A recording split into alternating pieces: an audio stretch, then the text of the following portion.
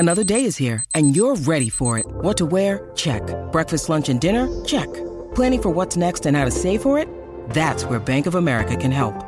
For your financial to-dos, Bank of America has experts ready to help get you closer to your goals. Get started at one of our local financial centers or 24/7 in our mobile banking app. Find a location near you at bankofamerica.com/talktous. What would you like the power to do? Mobile banking requires downloading the app and is only available for select devices. Message and data rates may apply. Bank of America N.A., member FDIC. Well, howdy there, Internet people. It's Bo again. So today we are going to talk about Biden and trains and infrastructure and Vegas, baby Vegas, and an announcement that is probably being overshadowed with all of the other news. Okay, so if you missed it, the Biden administration has announced that the federal government will be investing a massive amount of money into 10 passenger rail projects within the United States. By a massive amount of money, we are talking about $8.2 billion. This is the largest federal investment in Amtrak since Amtrak became a thing back in 1971. The goal here is not just job creation, not just updating infrastructure. The goal is, I would imagine, to get the American people more comfortable with rail moving passengers. We use it all the time for everything else, but there's still a reluctance when it comes to passenger rail.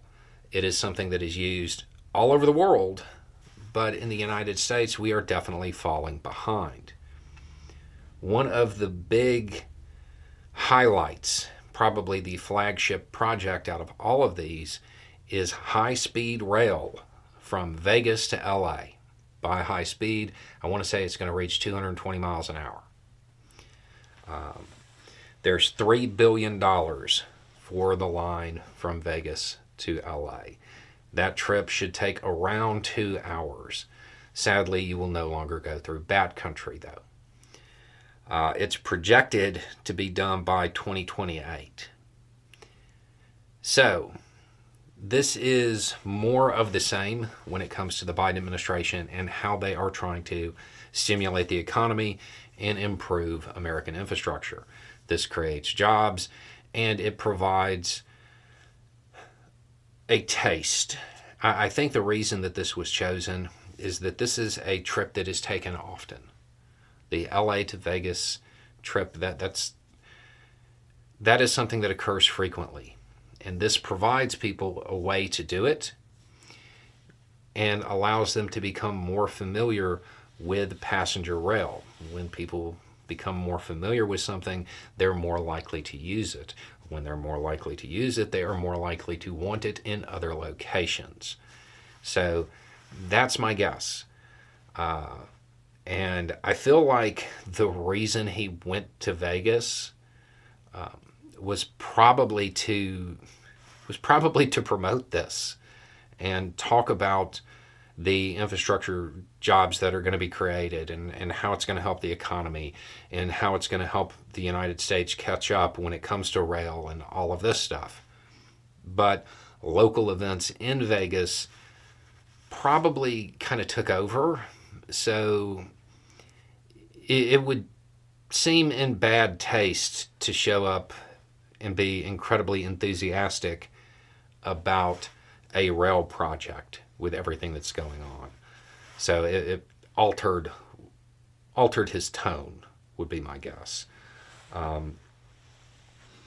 Passenger rail is something the U.S. probably needs to become, super enthusiastic about. We are a huge country. And this is a way that is much more sustainable to move people. And as the technology improves and people become interested in it and start to use it, it's more likely that these projects become even more sustainable. And they use technologies that are in use in other countries, but we don't use them here because, well, realistically, not that many people ride the rails. I feel like this is an attempt to alter that dynamic. Anyway, It's just a thought. Y'all have a good day.